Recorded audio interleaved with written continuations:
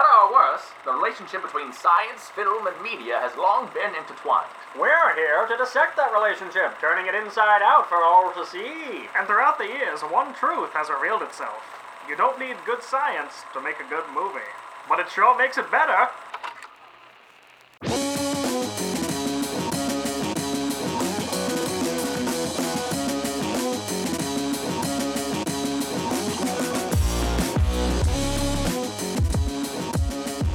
Hi, everyone, and welcome to the Real Science Podcast, the podcast where three highly qualified professionals pick a movie and pick apart the science. My name's Kennan Smith.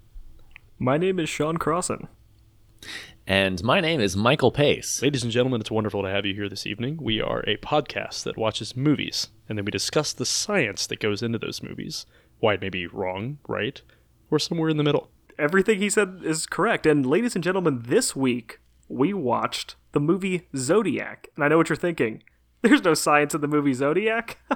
Well, that's where you're wrong. There's tons of science in the movie Zodiac, and we're going to talk all about it. Before we talk all about it, there are some important things that you should know as a listener about our lovely program. And that is that all of our personalities have been designed and designated by the celestial bodies that float around us. That's true. Mm-hmm. This is exactly how the disclaimers should go. In the void. Mm-hmm. And therefore, we are not responsible for any of our actions, and nor will be taken to court for the use of the song Third Eye Blimp by Otis McDonald as the intro and outro to our show. Thank you, Otis. Because we are not going to be held responsible. You can blame the sun. For me personally, the sun dictates all of my actions, and therefore I am a child. Additionally, we're going to curse. Okay, there we go. There it and is. then we're going to curse some more, and then next we're going to talk about astrology. And then next we're going to really get into some deep, dark minutia of the content that you crave, which in this case is the movie Zodiac. And then after you listen to us, you can ponder your own existence. I love that. But whether or not your personality is dictated by the celestial bodies. I love that discussing the concept of astrology is a disclaimer. Like, people need to be ready for us to do that, you know? That's why I'm doing it. People Sean. need to know that they have no control over their personalities or futures. Interesting. That's exactly right. It's all dictated by the stars. Carl Sagan once said, astrology is real. That is a direct quote from Carl Sagan. And then he said, Neil deGrasse Tyson is my son. This is my son, Neil deGrasse Tyson. No, he actually said Neil deGrasse Tyson is my father. Whoa! Oh. Time paradox. Whoa! Terminator rules. Whoa. All right, I think we can. You think we should talk about the movie? I think we can get on with it. That's fine. I mean, we do, before we talk about the movie, well, we have to determine who is going to talk about the movie. And in order to do That's that, fair. Yeah. we can't leave this up to the stars. We have to leave it up to the hands of fate. Through Correct. mere chance. By rolling D20s. And I am exempt from rolling a d20 this week. That is because I did the plot last time. So good luck with this 2 hour and 45 minute movie doing the plot. Wow, Have fun, guys. What a fucking Aries thing to say. All right. You ready, Pace?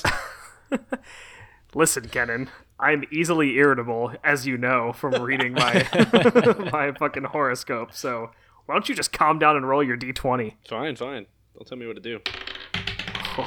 Ooh, shit. All right. What'd you get? I got a 3. I got a 17. All right. Hey, I'm very Kennan. excited for That you. is a very high number by Hey, Kennan, comparison. I heard you liked the movie Zodiac. Care I to tell us about loved it? this movie. It was great. And Kennan, Yeah? we have lots of astrology to talk about, so if you could do this quickly. Oh, That'd be don't great. worry. I'm going to sum this up in about 3 seconds. All right. Sounds good. The entirety of this movie is Jake Gyllenhaal coming out of his shell as a political cartoonist, Robert Graysmith, working at the San Francisco Chronicle, one of the many places that cover the Zodiac killings perpetrated by one Ted Cruz. So we open up. Nice. Got him. We open up with an attack on two lovers, Darlene Ferrin and Mike Magoo, with a handgun out in Vallejo, California. This spirals into a series of other murders that are perpetrated by an unknown suspect who goes by the name Zodiac and constantly taunts the press and the police with a series of letters and a series of ciphers that are supposed to give additional clues as to when he will kill again. The reason why I will take a very short amount of time to sum this movie up is because it is the same thing over and over again for 2.5 hours. Yep. Yeah, it's actually kind of like watching the same movie twice. Yes. It's really weird. 100%. I mean, I like this film. I mean, we can get into it later. This film was tolerable. It's just about twice as long as I wanted it to be. Jake Gyllenhaal plays Robert Graysmith, who, as I said, is a political cartoonist at the San Francisco Chronicle. Mark Ruffalo plays Inspector Dave Toschi, who works, I think, for the San Francisco PD. That's Correct. Right? Yes. And Robert Downey Jr. plays Paul Avery, who is a reporter who basically like takes Robert Graysmith under his wing early on during the Zodiac killings. Right. And he's an alcoholic. Yeah. Oh, and he's a raging alcoholic and smokes too much, and that's what kills him at the end of the movie. Yep. So It's a real Iron Man, Spider-Man situation. it that we really have going is here. actually Jake Gyllenhaal being the Spider-Man in this situation, and the Iron Man is now Robert Is Downey the Jr. Iron Man once more. Man, he would have been really good for that role. I don't know why they didn't cast him in that. I wish they had picked for him. Iron Man? Mark Ruffalo Yeah. in this case plays the Hulk, but in this case the Hulk is a police officer. So in the movie Zodiac, Toschi and then Detectives Armstrong and Mullinax, both played by Anthony Edwards, and I think Elias Codius, that's right, plays Sergeant Mullinax in this. There's a lot of people in this movie. John Carroll Lynch is also in this flick as well, so is Brian Cox. true. Anyway, these three detectives are all from different precincts, and they're all trying to track down the Zodiac killer. During this process, the press is trying to do a little bit of sleuthing themselves. Specifically, Robert Downey Jr., as we talked about, taking Jake Gyllenhaal under his wing. Jake Gyllenhaal basically goes through trying to solve all these ciphers that the Zodiac killer has been sending to the press. And most of the movie is the police trying to interview suspects and parse out the evidence and actually like find a person. And really, the take-home message for the rest of the plot is that at some point they interview Arthur Lee Allen, played by John Carroll Lynch. There seems to be a lot of evidence that he's potentially the Zodiac killer. And then it kind of spirals off into a montage where nobody's paying attention to the Zodiac killer anymore because he's been giving out a lot of threats, but hasn't actually killed anybody that anybody could prove as of recent. But Robert Graysmith, Jake Gyllenhaal, Jake G, has become obsessed with figuring out who the Zodiac killer is. So he's looking at all this evidence, he's doing a bunch of research, he's doing it all by himself. The police don't really want to help him. They're kind of helping him through like very limited means. It ruins his marriage. His wife leaves him. He doesn't have access to his children anymore. He eventually writes a book based on all of this and actually incriminates Arthur Lee Allen potentially as the Zodiac killer. The take-home message is that he mounts enough evidence to try and show that Arthur Lee Allen is the actual killer, but all of it is labeled as circumstantial. And one of the things that we'll get into in this podcast is that they based a lot of evidence to try and build this case against him on handwriting and limited access to DNA testing and all of these other things that were kind of like flimsy at the time. So it's kind of half an example of like the killer was it could take advantage of the times pretty well, and that we didn't have a lot that we could figure out who it was. Like, we didn't have a lot to go on. And also, like, 8 different police precincts kind of dropping the ball over and over and over again. And then also this, because it was so long, it kind of just faded over time. The case actually got opened up in, like, 2007 or something like that. And they tried to do a DNA test on Arthur Lee Allen that was like after he's already died, so they can't try him anymore. He actually had a heart attack. And I think in like 2018, the results of the DNA test were supposed to be released, but I haven't seen anything in the news, and Wikipedia doesn't have any information on it anymore because I'm not doing the whole fucking plot. Is that, Thank you. Yeah, no worries. Jakey G tried to accuse Lee Allen as the Zodiac killer, and it was basically determined there was too much circumstantial evidence in order to try and incriminate him. So Right. Well, because again, this took Yeah. place in the late 60s and early 70s, right? So to give some context as to what sort of technology was available at this time. Yeah. Right. Agreed. Forensic science technology. That was a great plot summary. I wish the movie was that long. Yeah, I could not fucking go through it. There's honestly just too much that happens in the movie that is both like asynchronous and kind of like there's actually a Insignificant to good the amount science. in it that's like not important to the plot because it's kind of filler. It kind of durdles about halfway through. And then goes off on this completely like secondary plot, like second plot, which is Robert Graysmith and his pursuit of the Zodiac killer so that he can write his book. And this movie is based on the book Zodiac that was written by the author of the same name. Yeah, it's very repetitive. Okay, so now that we finished the plot, do you think I'm thinking first maybe we should talk about the handwriting analysis because that's like the biggest forensic test in the movie. Yes. You guys thinking? You guys agree? Okay. I think so. I think so. So one of the main cases that the police were trying to like mount against Arthur Lee Allen and just the Zodiac in general, where they were trying to do handwriting comparisons because the Zodiac killer was sending handwritten letters to the news stations and he was making these ciphers. So they had samples of his handwriting and they figured like, hey, if we get our suspects, then we can get a handwriting sample from them and compare.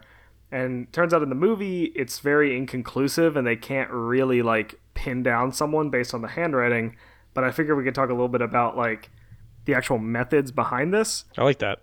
Yeah. So handwriting analysis, it's basically, like I just said, it's just comparing a handwriting sample from a known individual against an unknown, a sample of unknown origin, and just trying to determine if it's likely that the same person wrote them. That's essentially all they're doing. But it is kind of scientific the way that they go about it. There's just a lot of very specific traits about someone's handwriting that you might not really think about. And they use these like small detailed changes to draw comparisons. So one of them is letter form. So it's just the shape of the letters that you're making, which I think this is probably the most obvious one. And it's, you know, if you're the different heights of tall letters versus short letters and things like that. There's line form, which includes how dark the lines are. So I didn't really think about this, but this makes sense. It kind of indicates how much pressure that a person is writing with. Okay. And people write with different speeds and different pressures, so they can use this to sort of as another, you know, thing to pin it on someone. And then there's formatting, which is like the spacing that you put between letters, the spacing you put between words, and the placement of words like relative to the margin lines or on an empty page and stuff like that. And it also considers like the strokes between the letters, like how fast is someone writing, how slow is someone writing, things like that. So Sean, yeah, really quick, I was going to say before we kind of got into this is that, you know, what's to deter a suspect from just sort of altering their handwriting style? You know, because obviously if they're being asked to write something, then it's obviously with the end goal of trying to relate it to some piece of evidence, right? But then now that you bring up all of the factors that come into play when conducting this type of analysis, it would be really difficult to shift those sort of habituary writing instincts just like on the spot, right? Yeah. So that's one of the things is like, especially in the movie, they actually, their handwriting sample that they used for the main suspect, what was his name? Arthur Lee Allen, I think. They used handwriting samples that they, from letters that he had written that they obtained during a search warrant. So Right. they found like letters from his house. They didn't like sit him down and make him write. But the biggest thing that you bring up, Pace, with handwriting is that people can try and make forgeries or copies or change their handwriting. And so there are like key things that analysts look for. One of them is shaky lines, dark and thick starts or finishes to words, and a lot of pen lifts. So you can, it's not necessarily indicative. You wouldn't necessarily know that something matched or didn't match, but you would be able to tell that someone is intentionally trying to alter their writing style. Yeah, because yeah. they're just being more careful about the way they're writing. Right. Pen lifts is yeah. one that like makes so much sense to me, right? Like if you're Right, exactly. faking handwriting, then you're not doing the sort of like natural movements that you typically do. So your pen's going up over and over and exactly. over again. Like you're trying to just write really slowly, really carefully, and sometimes if you're like writing over something to mimic a different letter, you might like it might look like you're trying to trace something just by the way your lines look for the letters. Okay. Right. So, Actually, come to think of it, I'm pretty sure that I do the pen lift thing whenever I'm signing my name or attempting to actually sign it in cursive because I've forgotten how to write in cursive. Oh, So, yeah, of course. Oh, it's cool. Signing your name, you just do a big first letter and a squiggle, and then a No, big I know. last No, letter yep. and a squiggle. No, trust me. Last name letter. I do that. I definitely do that. But whenever I actually attempt to write an actual cursive, I pause like 3 or 4 times throughout writing it because, like, like do I do the little loop for the H? I don't know. I can't decide. It would look like a complete just a bold-faced liar is trying to Right. spell out my name. Yeah. That's what I like about signing my first name is because there are 3 N's in it, which means and just an E and an O, which means I get 2 loops and a shitload of squiggles, and then that's my fucking signature. You're just all squiggles, man. It's just all squiggles. Yeah, if I had to write something that wasn't my name, I would be pausing just to remember what the letters look like in cursive, Correct. like what I'm supposed to be doing. Like Q. I have Lowercase definitely Q. like cheated on letters and just wrote a print letter and then just connected it. I'm like, I'll just put a line from this. Like people will know. Like, You're fucking 8. yeah, you know. I mean, I could do my name, but It's like a my name's just a useless shit ton of skill. S's. Like, It's a completely useless skill to have. Why are they teaching children how to write in cursive? hey, guess what, Pace? They aren't What? anymore. Actually, so they've started picking cursive back up as a curriculum, and the reason is because younger children in schools are shitty at handwriting. Like they're bad at writing full sentences and writing everything out in plain English rather than like shortening everything. So they're bringing cursive back as an exercise in improving handwriting. Interesting. Yep. That's kind of cool. Yeah. I did want to bring up guess. one more thing about the handwriting thing. That basically covers everything. They just look for extremely small details in the writing. But so this information is from the Crime Museum website, so it's crimemuseum.org.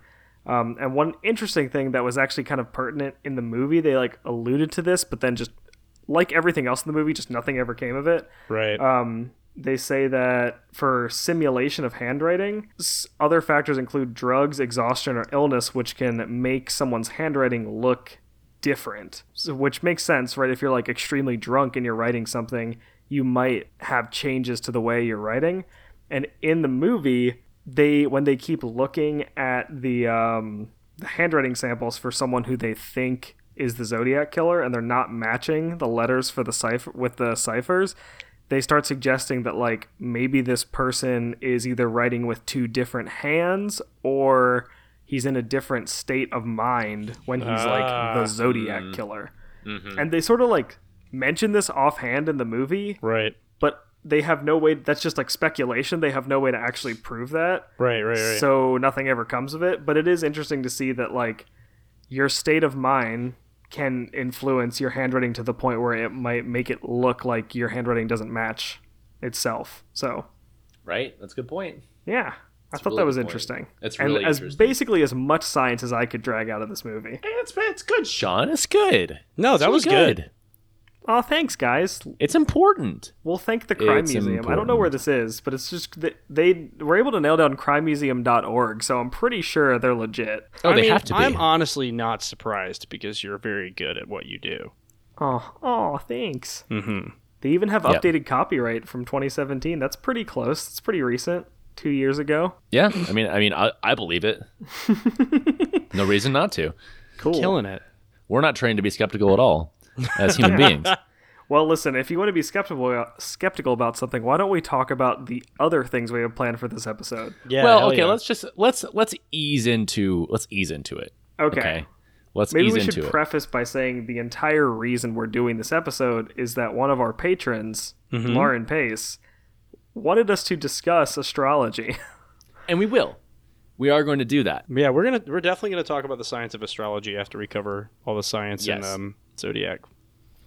And I can go through this fairly quickly. I want to discuss with you guys just before we jump into astrology, which is why the ciphers that were put together by the Zodiac were so A, difficult to solve, and B, still give people trouble today. And I'm going to give a spoiler. It's not because they were clever ciphers. They were not done by some sort of master like cryptographer with this guy, whatever his name was, because we still don't know. Here's just like some base reasons as to why they were impossible to solve. One is that they were made up, right? Right. They were completely made up based upon just sort of pairing letters with varying symbols. And the symbols were sourced from varying alphabets, including zodiac symbols. Interesting. Yeah.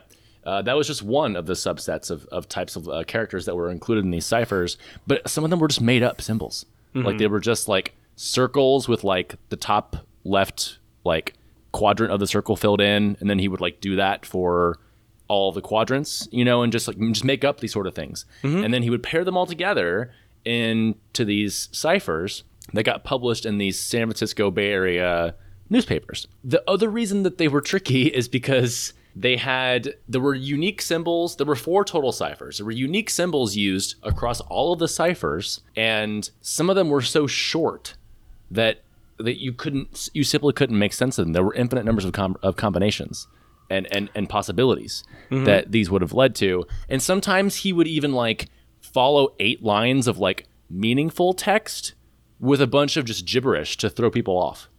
So we'd have a bunch of fake lines of cipher symbols that didn't mean anything, so that you would make the rest of it difficult to interpret. Wow, what a dick. Yeah, I know. I know. Great. Yeah, like aside from murdering people, he's also just like a huge asshole. That's correct. The worst kind of passive aggressive asshole that makes his code difficult to solve. He also couldn't spell very well, so there were spelling errors, which made Well, let's not get on him for that. I mean, that's even he's more only difficult. human. No, I know, but still, it's one thing to try to solve a cipher that has perfect grammar, and then one to anticipate spelling errors and where they might actually happen. So again, like I said, there were 4 ciphers, right? The first one was 13 characters, and this one actually led off with "My name is." So it's kind of that was the teaser, What? right? Yes. My name is. Who? My name is. Wicca Wicca. Zodiac Killer. Ted Cruz. Thank you. Oh my Oh, God, boy. I'm glad we finished that. I'm glad we finished. So I always prefer to finish. Okay. So this cipher, this first one was only 13 characters after "My name is," and so and the problem was, I think, is that like the majority of these were unique characters. So just imagine having 13 fake made up symbols, right? Most of them Right. being different, and then trying to assign them to letters just randomly, to try to solve this.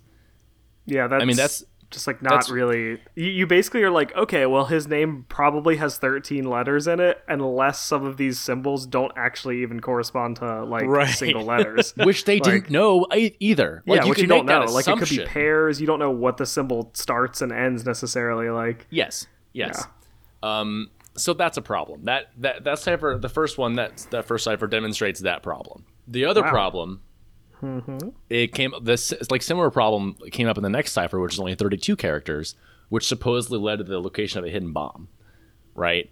And out of those 32 characters, 29 of them were unique. So there just wasn't. There you wasn't just much have no to frame of solve. reference. Like you can't Yes. narrow stuff down. The point with solving these ciphers is you have to be able to recognize patterns. You have to be able to recognize repeated symbols and the context surrounding those repeated symbols and what it could possibly mean. And without that, it's just a string of bullshit.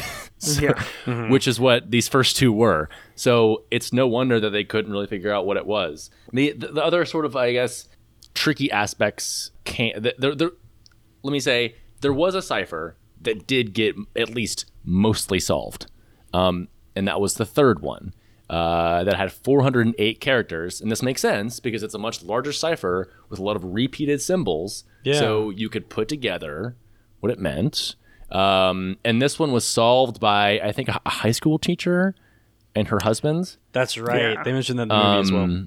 And that was true from the movie. And from the movie, that is actually how that happened.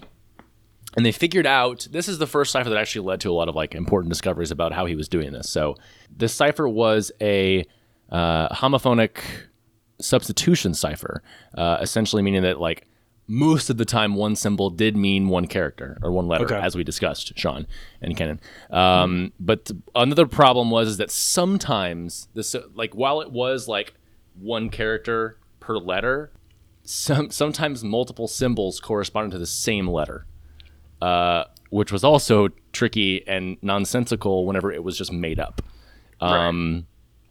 And you combine this with the fact that he was a bad speller, and like for example, and he would also sometimes mistake and like miswrite some symbols that looked similar to one another for another symbol. So like the symbol for S and A looked very, very similar. So he would type like moat instead of most. So you just had things like that happening, so the point that I'm trying to make with this whole discussion is that it wasn't for our lack of understanding to understand ciphers and our ability to recognize patterns. It was that these ciphers were so poorly put together and so restrictive in what they could possibly mean and how they could be interpreted that it just didn't pan out for that reason. That makes sense. Yes, you it need does to make have sense. some sort of key to or jumping off point, which like if you don't have, then Right. it's just what's the point? So. Right. Yeah, you have nothing to Exactly. go off of for everything else. A lot of the stuff he was writing was just bullshit also, right? Like they talk about that in the movie, like he's trying to like, oh, this cipher will lead you to where a bomb is stored, and like no one knows what the cipher said, but then there was nothing that was linking the Zodiac killer to a bomb. Like Yeah. Yeah. Yeah. He You're also right. he also spoke a lot of shit. Like he He would lied. just say that, Yes. oh, I did this, or like, oh, I'm going to do this, and then it would never happen, even though people were scrambling to try and prevent it and right. solve the ciphers. Right. It's actually kind of sad because, you know, you have this guy out there and he's killing people and he's providing you these clues, but the clues are so useless and you're putting so much effort into solving them, which is essentially futile. It's actually kind of depressing. Yeah, well, and then it really got to the point where you're like, people were definitely murdered, but is this all the same guy? Like, because he would take credits for other murders that had been published in the newspaper. So then people are like, this isn't an OG Zodiac murder. And then there are other crazy people who are trying to imitate the Zodiac killer and send shit in, and they're like, well, this is fucking fake news. This isn't the real guy. So Right. people just everyone made it hard for everyone to solve. Yeah, that's absolutely right. And there are, if you have an interest, there's still one cipher that people think could be solved that hasn't yet been solved. There are forums that are dedicated to this entire topic, which we would be happy to direct you to. Yeah, if you this can is turn of it into interest. Jake Gyllenhaal, basically. Man, I exactly can't believe right. people would like pick one specific tiny thing to devote years of their life to like that. That's insane. That seems crazy, doesn't it? So weird. What a bonkers thing. But now that we've gotten through and covered some of the interesting scientific aspects of this film, Kenan, I think it'd be a really good time to talk about what we came to discuss here today. The science behind astrology is, I think, what Yes, we're here because for. that is some of the symbols that were used by the Zodiac Killer, which do correspond to what, Kenan? What's the history behind these symbols? What's the history of Cinco de Mayo? So listen, astrology is What? a very What? complex, scientifically based system of correspondences between celestial observations and events that happen here on Earth or just throughout the universe in general. Now, Kenan, I do want to remind you that the audience cannot hear the air quotes that you're doing. So That's right. You're gonna have Listen. to emphasize those. What I do want to talk about, if we're gonna talk about real things that are grounded in reality, and I'm sorry everyone in advance for hurting your feelings by telling you astrology is fake. But there is a very you can't prove I said it. There is a very interesting history behind astrology that I was believe forced that. to read about because of the subject matter for this the specific podcast. But turns out there's actually, actually this part's not a surprise. There's a long history associated with astrology, and it's actually thought that the Babylonians had established the first organized system of astrology. What's very, very cool about the Babylonians in general it's a is cool that sounding name. Yeah, Oh, for I thought you were starters, asking me. it's a very good sounding name. But also, the Babylonians did a lot of work in general for early scientific study, and a lot of it happened to circle around this idea of astrology, which eventually became a more scientifically grounded study of astronomy. So, what's kind of neat is that early astrology. So now what we understand is like natal astrology. So this idea that where you're born, when you're born, and what the stars looked like at that time kind of dictate your personality, your future, your weaknesses, strengths, that kind of thing. Early Babylonian astrology were actually more attributed to this idea that the symbols associated with like astrological or things associated with astrological signs more closely represented seasonal tasks and things that have to occur at specific times throughout the year. So you can think of this as something that might link like harvesting or fishing or when you were supposed to plant crops and things like that, and sort of served as more of an almanac. But because of that, they wanted to look further into the future. So this idea that they could use what they know about the positions of the planets and the positions of the stars to then predict what those would look like in the future, they could then generate an almanac of when they were supposed to do specific tasks throughout their day-to-day based on those predictions.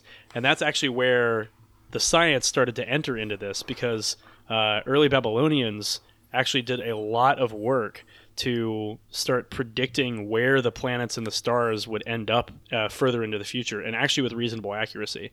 So there's this idea in astronomy and celestial navigation that are known as an ephemeris, so the plural here being ephemerides. And the idea is that this can tell you the trajectory of naturally occurring astronomical objects, as well as like satellites and things like that. And these people actually began predicting where planets and where stars would show up based on previous evidence, but also based on mathematical calculations. So not only is some of the earliest understandings of what we have about how celestial bodies move and work came from this study, but also the earliest type of mechanical computing devices. So things like the abacus and stuff like that were used in predicting where these things would show up based on a complex set of mathematical formulae that these people came up with in order to predict. So they were able to like extrapolate based on like the historical information that they had. They could like infer some actual mathematics about the patterns that they were seeing over years and years of stuff. Yeah, exactly. And actually it's kind of neat because Babylonian astronomers, although there's not a lot left, there's a lot of what does exist is an account of these like astronomical studies in the form of diaries, and also procedural texts that will talk about like, okay, this happens, then this happens, and then we predict that this will happen and this will happen, and you can like go back and see that they go, yes, that's correct. We predicted the movement of the stars correctly based on these formulae. And there's a lot of people who would argue that like early on, this is one of the first establishments of like scientific theory, this idea that you are looking for an observation, you're predicting that observation based on empirical evidence, and then you are waiting for that observation to come around and determining whether or not you were correct. So in a way, astrology contributed to the birth of science. Wow. That is, you know what? That's a really... people should really take that and run with it, because that's probably the most science you're ever going to get out of astrology, and it turns out it's the birth of all science. Of all science, yeah. Well, it's more of just, I mean, that's an important distinction to make, because astrology, it was arguably birthed from the idea of astronomy, right? I mean, astronomy is just broadly the study of things outside of Earth's atmosphere, right? Like celestial bodies in general, just in general, right? Like not specifically in regards to like its effect on Earth. Like that's where the astrology aspect comes in, right? Is to what degree the movement of those bodies affects what happens here on Earth. And I guess if that's what the Babylonians are trying to learn and accomplish, then yes, the goals of astrology did lend to the foundations of modern science. Yeah, I think that in general, like the crossover became from where you have astrology, which is this idea that you can divine information from celestial bodies, is that astronomy is this idea that you can divine, in massive quotations, observable real world information from studying those same events. So this idea, obviously, is what we know as modern astrology. But a lot of these things have had like very close roots back to Sumerian, Mesopotamian studies into early astrology, which is actually, it's kind of cool because a lot of what it's thought that a lot of what, you know, the Greeks and Romans took and ran with for as far as astrology and astronomy is concerned were learned from early Mesopotamians. So there's a famous Greek historian named Herodotus who wrote a lot, obviously, about everything happening around that time, but a lot of what he wrote about too is that where the Greeks got a lot of their information on how they a lot of the things that they believe, their belief systems and science and things like that. And he wrote that the Greeks actually pulled a lot of what they understood about how the day is split into like two halves of 12, or there's 365 days in a year, quote unquote, from early Mesopotamian studies in astrology and then astronomy, which is fucking buck wild. It's pretty awesome. Yeah, it is. Well, I'll never make fun of astrology again, Kenan. You've got me. See, I don't believe that. You've convinced me. Not for a Anything second. you say now that will be based in astrology, I will just take without question. You should. As It's fact. all real. It's all actually real.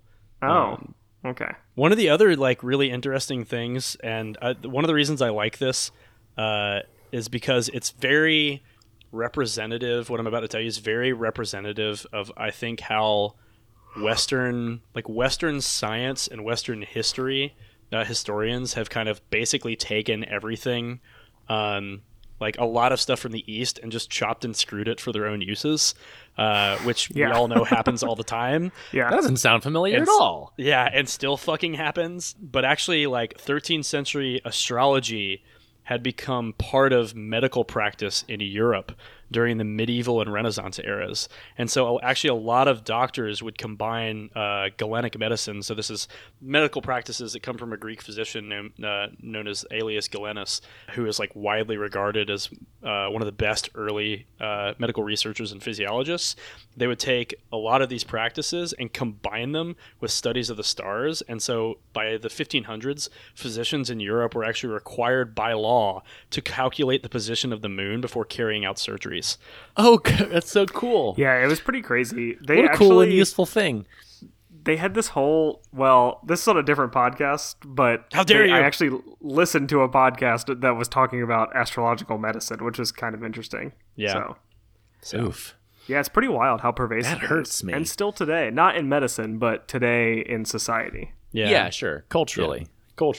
And I was going to go into this whole thing about Myers-Briggs and how like other personality indicators are more steeped in scientific study, and obviously like in psychology there's all these opinions about whether or not they're truly representative, and they're not meant to be predictive. They're kind of just meant to be like boiling down what your personality is, but we don't really have time for that, so maybe that's for another podcast.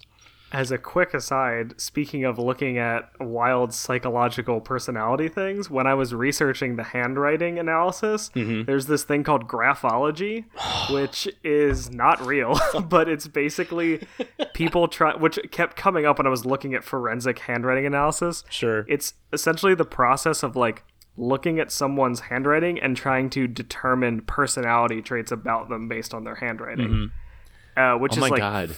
not a realistic way to determine someone's personality traits, but like it just kept coming up when I was looking for it. It's just funny to see that, like, I don't know, just another juxtaposition of like actual science and fake science, but from There's- very similar things. So. Yeah. I mean, a lot of fake science has roots in actual science. It's Yeah, just for sure. It really does a lot Yeah. of the time, because it makes logical sense to someone first, and that's why they start looking into it. Right. So Well, and Sean, that also makes me think of phrenology, which is where you can feel the bumps Yeah. on someone's skull in order to dictate aspects of their yeah, personality. it was like really racist too. Oh, yeah, that was that like was, like, ridiculous. some actual racist shit. Yeah, it was like also it was like fake science and racist, so it was just a real twofer. Yep. Yeah, they covered a lot of ground with that one, didn't they? Yeah, really. They were like, this isn't good enough, just pseudoscience. We should really make it racist too. We should just really dig in our heels with the awful aspect of this. Ugh. Yikes. Well, cool. You know what, guys? I think that myself and the listeners, probably learned a lot more about science than they thought they were going to from the movie Zodiac. I'm pleasantly surprised. Hell yeah. Good. I love it. Well, I mean, I feel like we have to address the fucking hills like white elephants in the room, and talk about our astrological signs, right? I think that's a really good idea. I'm sure the listeners are dying to know exactly which celestial bodies dictate our personalities. Yeah, I feel like we're pretty much fucking required at this point. Okay. So Well, I have This I can't have be very accurate. taken it upon myself to look up your birth charts specifically. I think we should do Sean first. Our horoscopes?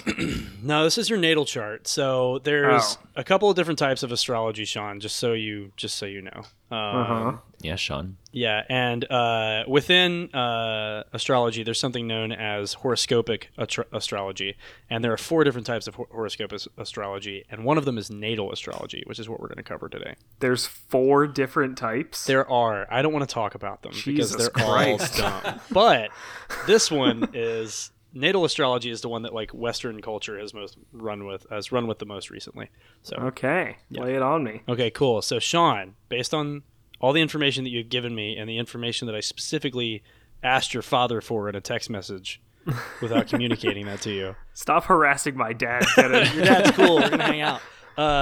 Your sun sign is Aries, which makes a lot of sense. Now, Your Kenan, moon really sign quick, before we go into these, can you explain what a sun and a moon sign are, please? Yes, I can do that. So your sun sign it sort of represents your sense of individuality. It's like who you are at your best. Your moon sign is like your secret self. It's like your emotional self. And your rising sign or your ascendant sign is who you project to people around you. Okay, yeah. Again, Kenneth was just doing air quotes like the whole time. No. This is just all for real. everybody. So, best self, secret self, projected self. Yeah, that's All right. like boiling it down, but that's basically it. So, Well, we need to simplify it because yes. I don't have time for this. Aries enjoys a challenge. They're happiest when their lives are moving forward and active. They have a childlike quality. It's often quite charming. Ambitious, self-willed, stubborn, obstinate, and tenacious. Wait, I feel like those are juxtaposing things. Listen, you're also nervous. You have a provoking nature. You're restless. But because you have an ascendant sign in Virgo, your rising sign is Virgo, you're more particular. Can't think of a time that I've seen that. Ordered and mild-mannered, at least in appearance. So I'm provocative and mild-mannered? Mm-hmm. Okay. I think provocative as in like not sexy, but like Yes, no, I know. I mean like provoking discussion and arguments and stuff. Like here's this real good shit though. The really good shit. So your moon is in Virgo. You have a very good memory. Scientific and medical studies preferred above all others. Humble, moderate, calm, reserved, emotionally disciplined, willing to help, devoted, and gentle. I like this. Quick to become annoyed, upset, and worried, and too shy. Kenan, this is all bullshit. What are you talking This is all about? fucking you.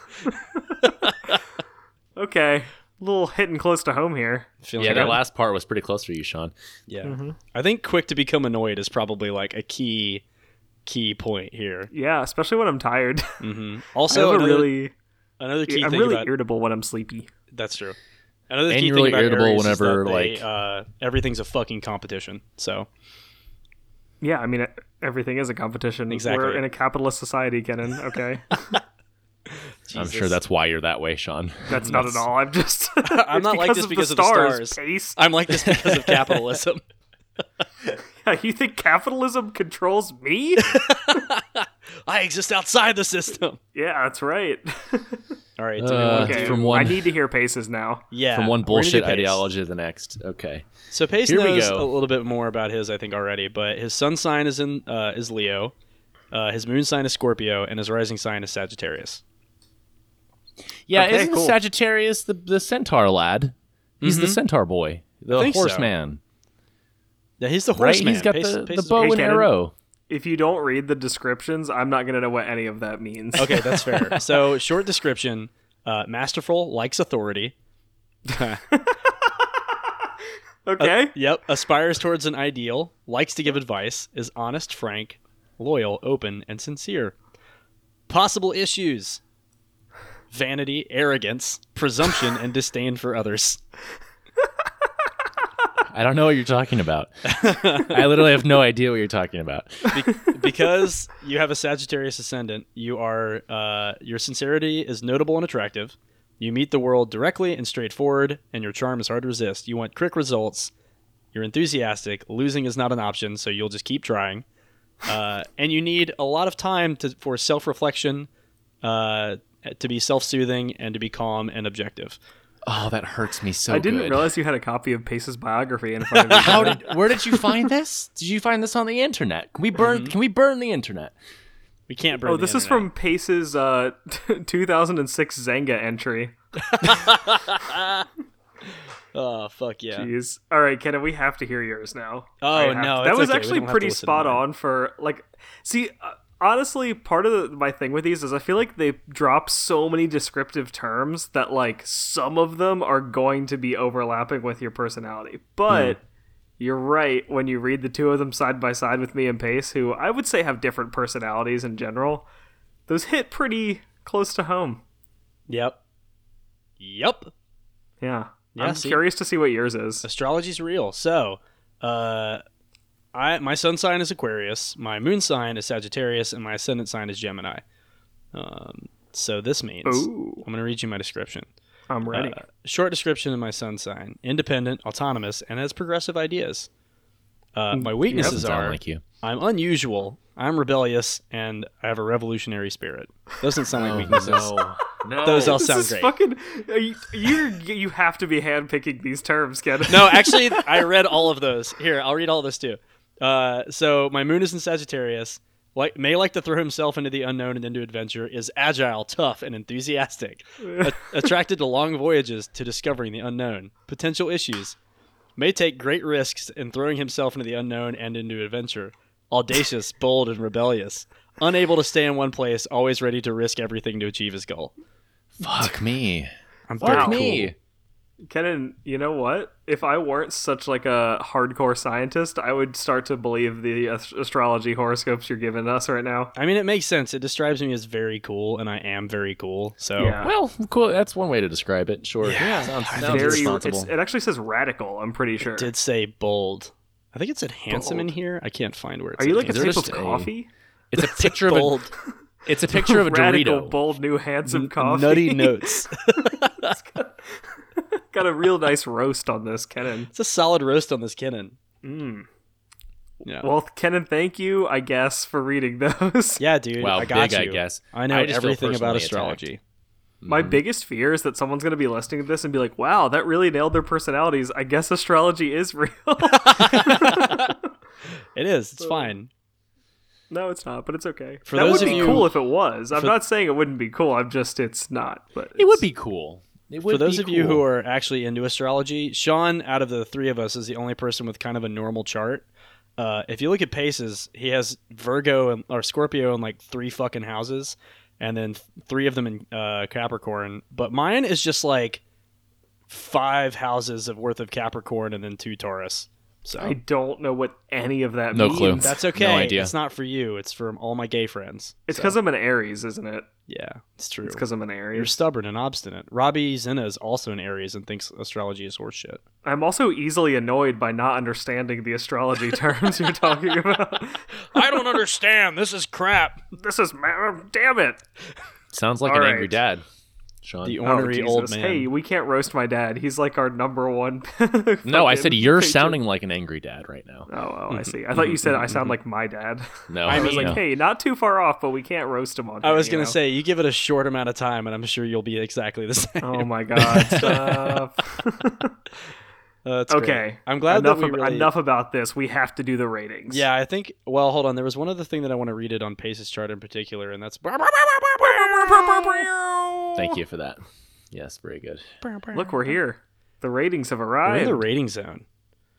Sean, please, tell me what you thought of this wonderful movie based on astrology. This historical documentary about astrology was very informative. I would say the science in the movie. So what I actually did like about this movie is because they're covering like an actual case, they did a pretty good job not rushing to conclusions based on circumstantial evidence. So I Right. really like the like scientific, because that's like a scientific methodology that's being applied to forensic science, which I really like that they did it that way. Like, obviously the police officers wanted this suspect to be the killer, like they thought it was him, Right. but they weren't able to actually arrest him on it because the only evidence they had was like unmatched handwriting and like circumstantial evidence about someone being in the right location and knowing something, and a partial fingerprint. So I do like that this wasn't like one of those police cases where like they had that evidence and just arrested somebody anyways, and then 20 years later found out it wasn't the right person. Yeah. So that's sort of a real life thing, but I also like that the science was that way. So I'm gonna give the science like a 2 out of 5. I feel like they used scientific forensic methods in this, but they also like the movie wasn't really about that, and like they talked about the handwriting analysis like it was like the end all be all of the entire case, Yeah. which yeah. I don't think is really realistic. So I'm just gonna give it a 2 out of 5, but to be honest, it's a little arbitrary. Yeah. That's As far fair. as my entertainment value, if you had asked me like halfway through the movie, I probably would have given it a 4 out of 5, or actually like an 8 out of 10. I'm gonna give it like a 6 or 7 out of 10 because it went on way too long. Like it Yeah. wasn't a bad movie. Yeah. It's just that they just did the movie and then just did it again with Jake Gyllenhaal. Like he was literally investigating the exact same things that Mark Ruffalo had already investigated in the first half of the movie. Yeah. It just was really weird. I don't know why they did that. Yep. So. Yeah, so let's go 6.5 out of 10. Okay, good. I'm glad you're back on the 10-point rating scale. I really enjoy that. Me too. Thanks, Kenan. Welcome home. I'll go next. I'm going to be really quick because we have almost no time left to this episode. Oh, God. As far as science goes, I'm going to say, okay, we're going to do this the same way that we've done this in the past, and I'm learning from Sean here. I'm going to give the science in this movie an 8 out of 10. And that's because there was almost no science in it, and what science in it was a documentary, so it was accurate. Yes, I guess. Yeah, there's that, and then I'm gonna say that with the entertainment, I think I agree with Sean as far as the movie goes. Like if I had not fallen asleep about halfway through the movie, thinking it had been 3 hours, and then woken up to watch the rest of it later and realized there was an hour left of film, I probably would have given it a better rating. But instead, I'm gonna give it a 4 out of 10 because I'm really fucking angry about how long it is. I think it's a it fair was just assessment. like unnecessarily long. Like it didn't add to the story or anything. Yeah. No. I will say with a caveat though that I'm gonna give the actors a 9 out of 10. Yeah, no, they were good. Yeah. Yeah, I'd agree. Robert I think- Downey doesn't need your affection, Ken, and he's fine. He He's knows so he's good. I disagree. He needs my affection. I love him so much.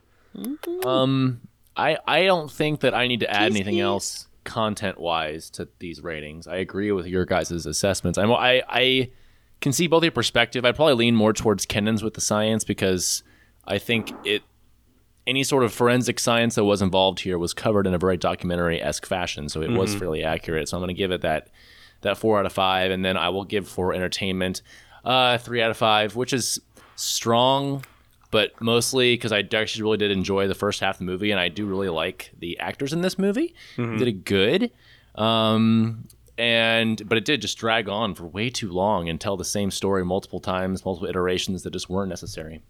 Yeah, that's fair. All right. Fucking At get this it together, point- director of the Zodiac. I know. Yeah. Why? Tim Zodiac. Yeah, Jeremy Zodiac. Oh, sorry, Tim Zodiac. Yeah. Jeremy. Do we have any Classic questions? Should Yeah, we go we over do. some questions? I feel like we do. We do. Do you guys want to go to Twitter first? Let's do it. The first comes from a friend of ours, Tori Mackle, at Skinny Dogs, where the O is a 0. Thank you for your questions, Tori, friend of the show. First, what modern techniques could be used to solve the Zodiac cipher? So I kind of discussed briefly why it was difficult to solve. Normally, what would have been done is you can basically, there's software that exists that will basically run continual just like combinations of what these ciphers could and what each character could represent. The problem with that is that a lot of those are based upon what are known as bigrams and trigrams, or essentially like 2 or 3 of the same character appearing more than once in a row. And that didn't really happen that much at all with these ciphers. So it kind of comes down to, it's not, do we have the technology or modern technology to be able to solve it? We would if the cipher was a message that was complex enough or well constructed enough to actually solve, if that makes sense. Right. So it's not a technology limitation, it's a cipher limitation. Right. That the cipher is just like garbage. Right. Exactly. Got it. Yes. So Well, thank you cool. for that first question, Tori. And then Thanks, Tori. the other question was, on a scale of 1 to 10, how handsome is Jake Gyllenhaal in this film? Interesting. Arguably a harder question. Well, it's not for me. I'm not really into his type, per se. I think he's fine, but I didn't like the facial hair on him in this film. I think it was a little much. He's trying too hard as he was getting older. I know that's why they did it, to make him look older, but I didn't like it. He's too baby. He's a baby boy. Well, I was gonna say, So- the question for you might be like a situational then, right? Like if we looked at the article but- that I'm looking at, which is Jake Gyllenhaal through the years, Sure. then Sure. based on, in October Sky, he's like a very small child, but also in Southpaw, he's a very strong boy with a big beard. So Pace would prefer more of like a Bubble Boy-esque Jake Gyllenhaal. No, it's I'm really saying the wacky I don't. hair. Maybe that sorry. he Let likes. me do that again. I don't necessarily think Jake Gyllenhaal is attractive. His facial structure. It's not my favorite. Okay. It's not my so favorite. on a scale of 1 to 10, I'm gonna give him a hard 6. Interesting. that's pretty nice. That's not Yeah, bad. he's not unattractive, but he's At least not it was a like, hard 6. Yeah, dude. I've always got a hard 6 for Jakey G. Nice. All right, Kenan. Okay, Let's listen. All right, I'm gonna go situational here. Okay, I'm gonna give Southpaw era Jakey G. I'm gonna give him a 7 out of 10 because he's a strong boy, but he's too strong Yeah. for me. I'm gonna give strong. Velvet Buzzsaw Jakey G, which is a more recent movie, 2019. I'm gonna give that a 9 out of 10 because he plays a cute wispy boy. But we're gonna have to go back and look at post Southpaw. And I think the Brothers Sisters era, 2018, Jakey G, where he's got Jesus that good Christ. facial hair and a good beard, and that gets a 10 out of 10 for sure. Ah, wow. Wow. Because he looks like a tough lad. All right, Okay. Sean. What do you think? I honestly don't even know how to rate this because, like, I'm not attracted to Jake Gyllenhaal, but I'm gonna like try and get his perceived attraction As the straightest So- member of the group. Yeah, I'm gonna go with like perceived. I mean, he definitely. I would like guess he's a good-looking guy, but honestly, the way I'm gonna do this is in the movie. He is essentially a really derpy, socially awkward guy who focuses on nothing except for these unsolved murders. And somehow, in the interim, this woman goes on a terrible date with him, marries him, and has multiple kids with him. So he must be really fucking hot. Like, She was what? attractive. His wife. Yeah, is but I'm saying attractive. he must be really hot because he was literally like just a terrible father/husband the entire time, and she was just He like, was. I love it. I love different it. culture He at must have that just time, been a though. tender lover leading up to being a bad dad. A tender lover. Tender Tender lover. lovers and bad dads. Title of your Yeah, sex tape. so I guess like 7? I don't know. I have literally no idea. Great. Cool. Perfect. All right. Sean, we got a question from your padre. Yes, I will read it because it's on Facebook. Perfect. So, Thank you. friend and patron of the show, Jack Crossan, asks, can you guys discuss the relationship between astrology and the early development of astronomy? How did astrology influence guys like Johannes Kepler and Copernicus? Ooh. It's a So- tough question. It's a tough question because we aren't a history podcast, but But We are not. it is still an interesting proposition. but It is. I think that both of these lads were alive around the time where essentially the two fields were starting to diverge. Copernicus was before Kepler. But Kepler, I think, is the more interesting one of the two because like Kepler was regarded as the last quote unquote astronomer to believe in astrology, like at least in the Western world. And because of this, it's clear that astrology had an influence upon astronomy upon that time. They were kind of like, they were very intertwined because they both were based around the same actual celestial bodies. It was just the question of the influence that they had upon the world around us. It was like the impact of the positions of celestial bodies. Like, Yes. From astronomy, which is like, this is an observation. And then astrology was like, this is an observation. Let's figure out what it's doing to us. Okay, we have one last question. And this is from Kelly McCardle. And friend of the show. This is a very good question, an interesting question. And that is, does it matter whether astrology has any basis in science, and do you see any value in its applications? Why or why not? Why do you think that's the first part of the question? Second part is, why do you think it's become such an appealing way for younger people, particularly younger queer people, to define their identities? And do you think it's related to the fact that astrology is generally more accessible than the hard sciences? That's a really good question. Yeah, that's a very good question. Which part of that do we want to tackle first? Well, I don't think I am qualified to talk about how the queer population identifies with astrology because I'm not queer, and two, I don't know shit about astrology. So it's like sort of a double. I'm really out of my comfort zone here. So, well, Sean, what about? Do you think that astrology? Let's say that. You also don't care about astrology. So maybe you're the wrong person to ask this question. That's just me. Like, I don't think it's. No, I get that. I don't think there's anything wrong with like people enjoying exactly reading horoscopes and that's what astrology. I'm getting at. Yeah, right. Like, I don't think there's anything wrong with that. I mean, I would like take it to my grave that it has really nothing to do with science and is not beneficial to science or anything like that. But that doesn't mean that it's like harmful for people to do. It's the same thing as like when you're in middle school or elementary school and people have like the fortune teller, like cootie catcher things, and you're just reading each other's fortunes. Like, yeah, I think it sparks like an imaginative sort of like thought process, which like when you're talking about astrology and it's like, look out for these things and stuff, like it sort of gets you thinking about certain things in a different light. And I don't think it's like, I think if you approach it with some cautious mindfulness, I guess, like you're not looking to try and actually get advice on how to live your life from it, but just sort of like more interested, then I don't think it would be a problem. Yeah, agreed. I think like any system of beliefs, there is an amount of stock that you can put into it or a stock that you can not put into it. And as long as you aren't harming anybody along the way, there's no real issue with it.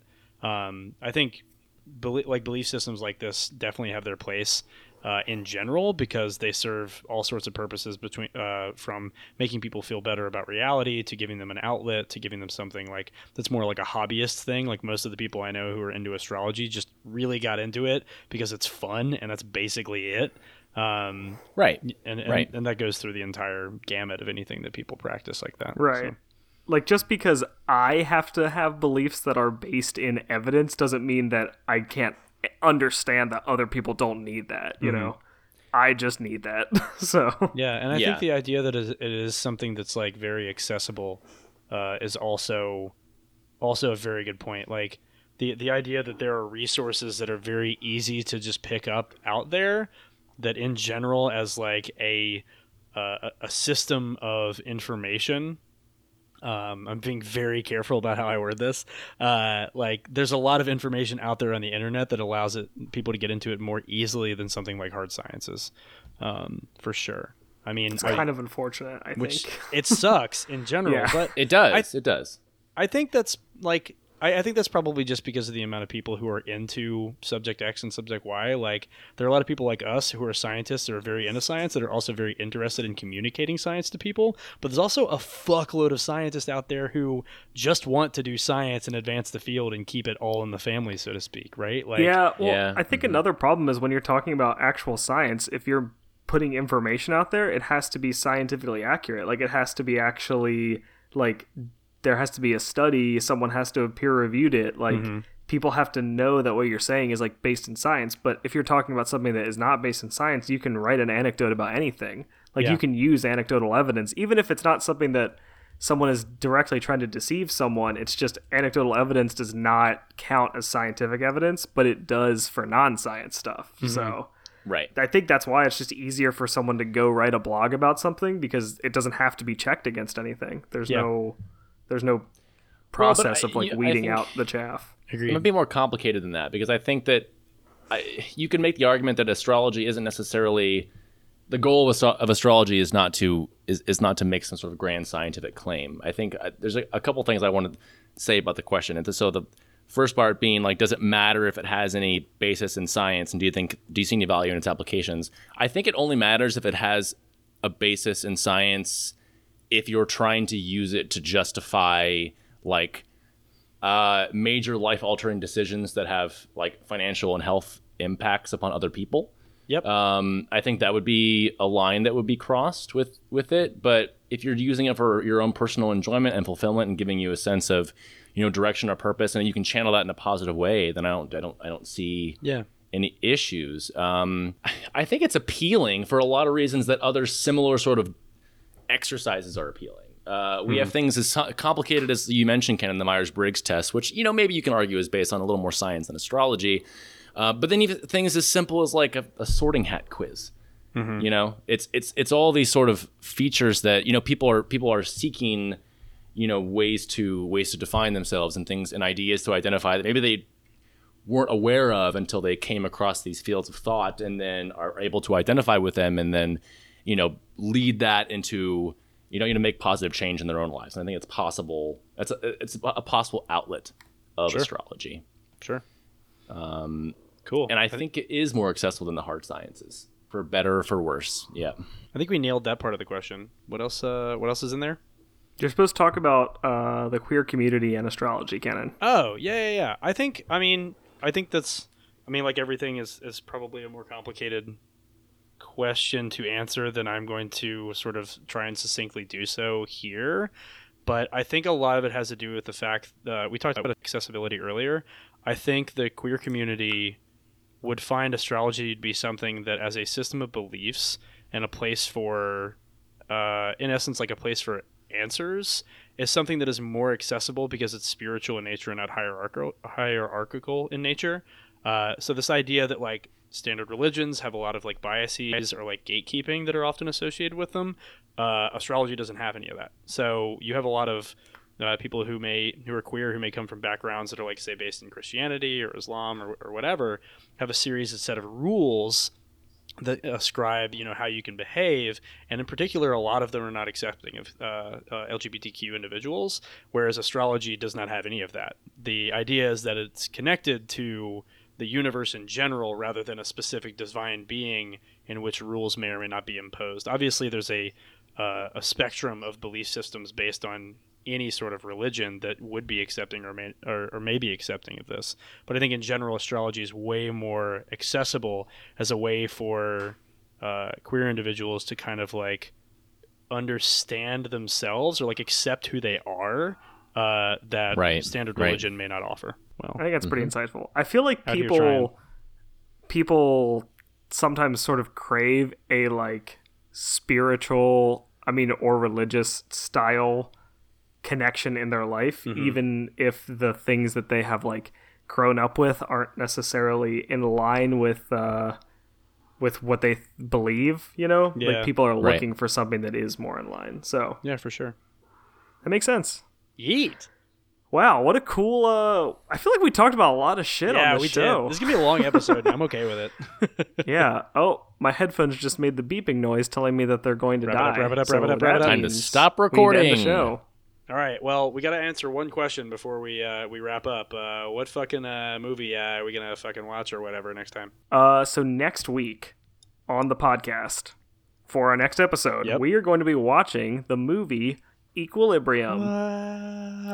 This was actually suggested to me by a friend of the show, Zach Cope. Actually, patron, I believe. I believe he is a patron. I believe he's a patron, so thanks. That was just not a Patreon suggestion. That was just Zach was hanging out with me, and we watched Equilibrium, and we realized that it's a perfect movie to do for the show. Mm-hmm. And Sean mentioned it, and I love that movie, so we're going to fucking do it, too. Exactly. So... yeah, so join us in 2 weeks, like exactly, basically, Yep. for Equilibrium. That episode should come out on September 11th. Okay, September 11th. Righty. Yes. So get us a But bunch yeah. of questions about. I think they do like mood altering drugs, maybe in that movie. Yes. That is a pretty large theme in the movie. Yeah. Everyone injects themselves daily on a regimented basis with mood suppressing drugs. So if you have any questions about mood suppressing drugs, just sort of things like that, that would be super pertinent. Yeah. Also, they do a thing called gun kata, which is a fake martial arts on how to shoot people. So if you have questions Wow. about gun kata, feel free to ask about that also. Yeah, and this Perfect. this astrology episode got me all horny for history. So if you want to ask any questions about the history, or I guess like ideas behind the suppression of like art and expression and things like that, we could also talk about that as well. So Yeah, for sure. sure. But yeah, I guess we should thank our patron Lauren Pace again, because she Thank suggested you. Zodiac. So She thank you did. for Thank being you, a Lauren. patron, and thanks for your suggestion. Yeah, this was fun. We should thank Otis McDonald for the use of his song Third Eye Blimp as the intro and outro of our podcast. Mm-hmm. I want to thank all the patrons and all of our listeners Mm-hmm. for just listening to the show, sticking with us. We appreciate it. And, if you like the show, tell a friend, something like that. It really helps to spread the word. Also, we are now available on Spotify. Yes, we are. So if you tell your friends and they're like, are they on Spotify? You just go, yes. Why aren't you listening and following the show yet? Yeah, Because you piece of shit. You piece of shit. And then you slap them in the face, steal And then their they get the phone, message. and then subscribe to our podcast. That's right. That's fucking right. With a Yeah. hot Okay. iron. I don't know if you guys can hear that, but my headphones keep like beeping in my ears. So. No, we have to cannot. wrap it up. We have to wrap it up. Okay. Um, Anything else? Anything else, guys? I think we're good. Hit us up on Twitter, on Facebook, on Instagram. At our email at realsciencecast@gmail.com with any of those questions. Thanks, Kenneth. And we look forward to hearing from you. My name's Kenneth Smith. My name is Sean Crossan. And I'm Michael Pace.